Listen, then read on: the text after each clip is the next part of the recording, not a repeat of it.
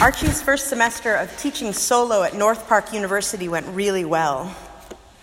He'd started out as a guest lecturer and a storyteller, and then he began hosting storytelling events and workshops, and eventually he co-taught with a professor who was a mutual friend of ours.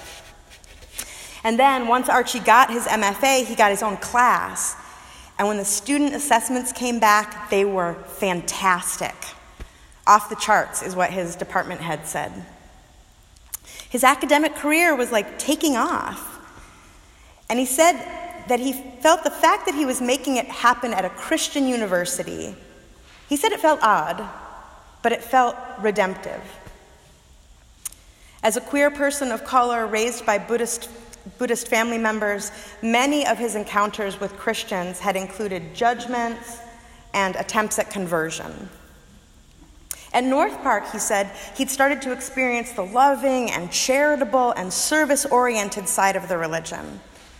And by the end of his first solo teaching semester, he wondered if Jesus and Buddha could live side by side in his heart.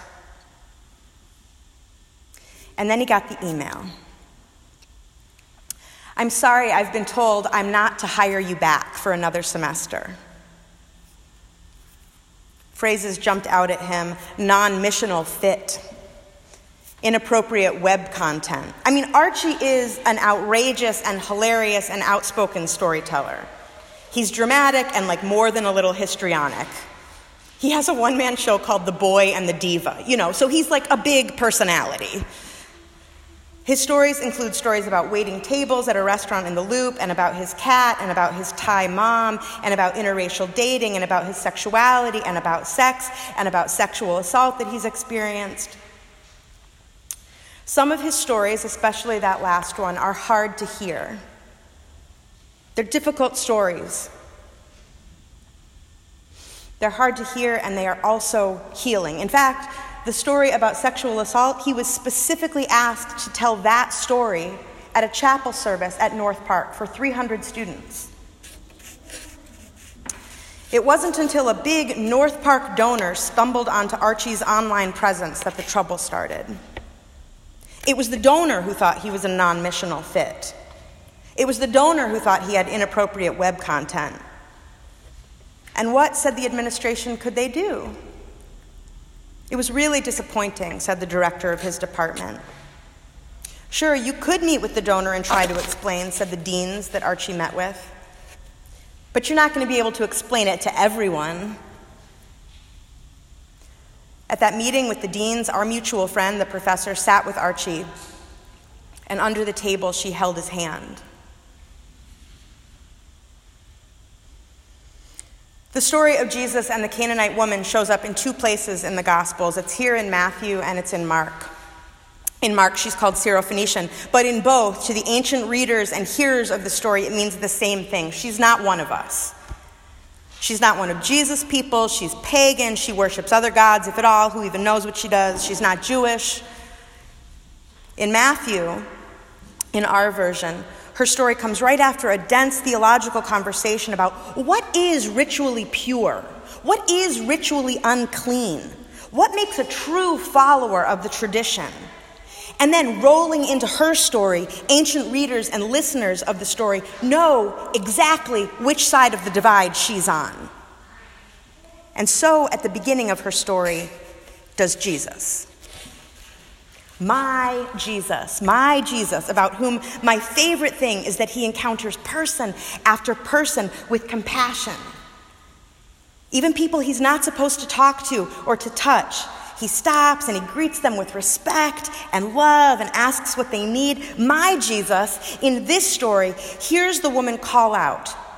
He hears her crying out the name that many other people call out from roadsides.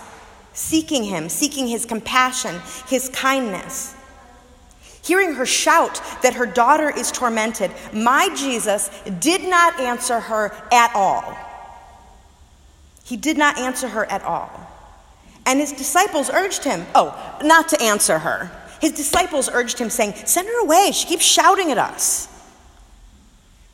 My Jesus knows exactly which side of the divide this woman is on, and he says, "I was sent only to the lost sheep of Israel." Not, in other words, to some Canaanite woman. Not, in other words, for her little daughter. That's the language Mark uses, her little daughter who's sick. The Canaanite woman is outspoken, to say the least. I mean, she started out yelling. And now that Jesus has said this asinine thing about the lost sheep of Israel, I imagine him kind of staring off into the distance, not even making eye contact with her. My Jesus, who makes such good eye contact with so many different kinds of people. Now that Jesus has said this thing, she goes all histrionic on him, and she drops to her knees in front of him and starts pleading. My Jesus, who is uniquely connected with God. My Jesus, the Word who was in the beginning with God, who was the light coming into the world that is breaking over all people. My Jesus, who is both inside and outside of time, answers squarely from within his own context, from within his own time, his own place, his own people. He's not even original. He picks up a slur they've got laying around, inherited, and he calls her a dog. It's not fair to take the children's food and throw it to the dogs. There are people who translate all this to mean that Jesus is testing her faith, seeing how much she really believes, that before he'll heal her little daughter, he wants some kind of litmus test. Does she believe? Does she believe the right thing? Does she believe enough? Yes, bing. Her daughter gets healed. Her faith gets rewarded. I don't buy it.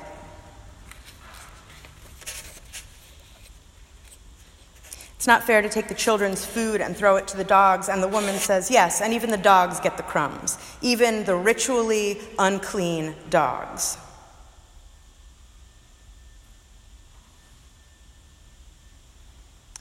When Archie left the meeting with the deans, he said he was both sad and livid that even at a Christian university, money was being used as a way to wield power to the detriment of the students and the marginalized. Archie Jamjun, whose permission I have to tell you this story, it's a public story. Archie Jamjun is never going to be Christian. He doesn't want to be. That's not his goal. Archie, by his very life and witness and storytelling at North Park and in the world, is teaching Christians who we're supposed to be. You're going to let money outweigh the well-being of students? Archie said, I'm a person who students who are queer can talk to.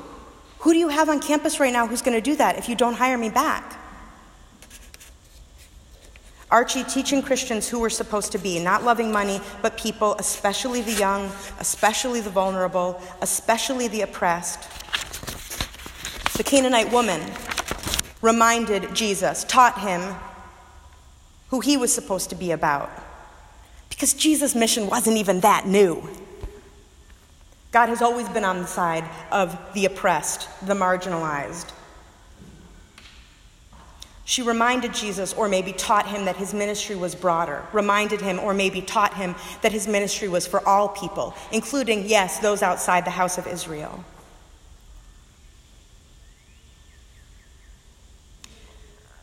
The story that the donor found online was, yes, Archie said, a difficult story. Hard words. It was the truth. It's what he experienced. The deans that he sat with at a Christian university weren't as capable of change and learning as Jesus was. I mean, Jesus.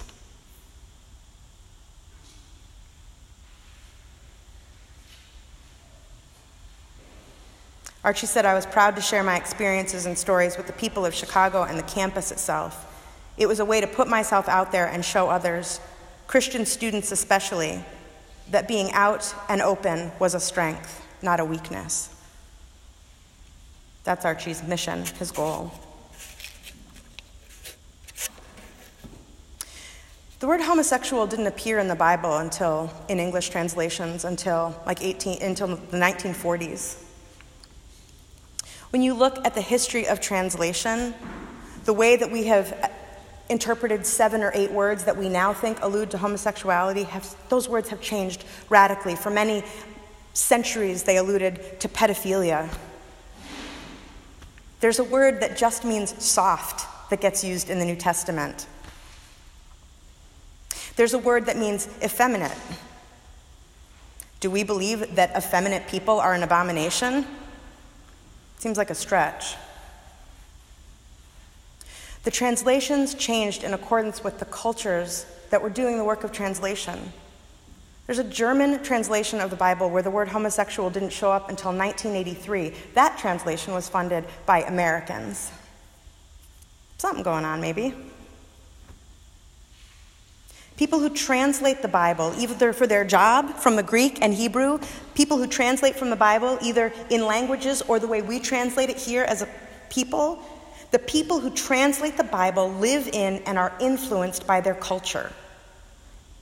If Jesus himself couldn't escape it, how can we? How can we know to what we are blind?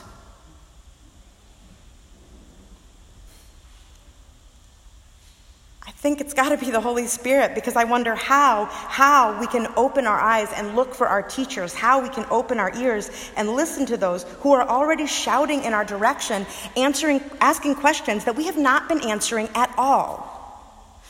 And I'm not saying that we should look for and listen for people and ask them to teach us. It's not their job to teach us. But it's our work to see and listen and learn about our blind spots. And there are many, many people who, by merit of who they are, can teach the church where we are wrongly drawing dividing lines.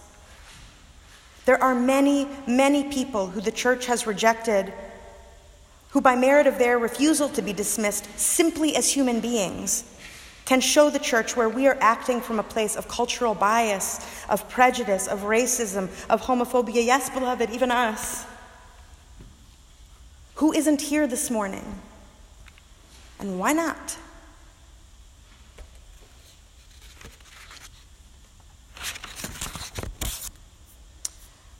First Christmas Eve that Vince and I were here, we'd only been pastors here for just over 2 months. And we both came from very different churches. My church filled to the rafters with about 350 people on Christmas Eve, and Vince's was a church of like 900 people on a Sunday morning. And when church council said, oh, our Christmas Eve services are big, we were like, all right, how many bulletins should we print? Like 80? 100? And council was like, 40, that'd be good. And we were like, oh, okay. Okay, we're going to do Christmas Eve, and we did the thing that we do now where we have the empty creche up here and the kids bring up different animals and figures and they populate the story, and it's just Christmas Eve. It's just the story, right? We think done well, enjoyably. Neighbors come. A lot of y'all aren't here. It's a church service full of people we don't know. It's just regular. It's just regular church. And that night, Archie and his boyfriend Jeremy showed up. And I was so surprised. I hadn't mentioned it to anyone. I hadn't sort of advertised it. I hadn't invited Archie, for example. Archie and Jeremy came and they, sang along in the bulletin and looked around and followed instructions. We're standing up now, we're sitting down, okay. And on their way out the door, Archie said, this is the first Christmas Eve service I've been to. Thanks. Normally we just go out for dinner. We're going to now, but thanks, he said. I guess now I know the Christmas story.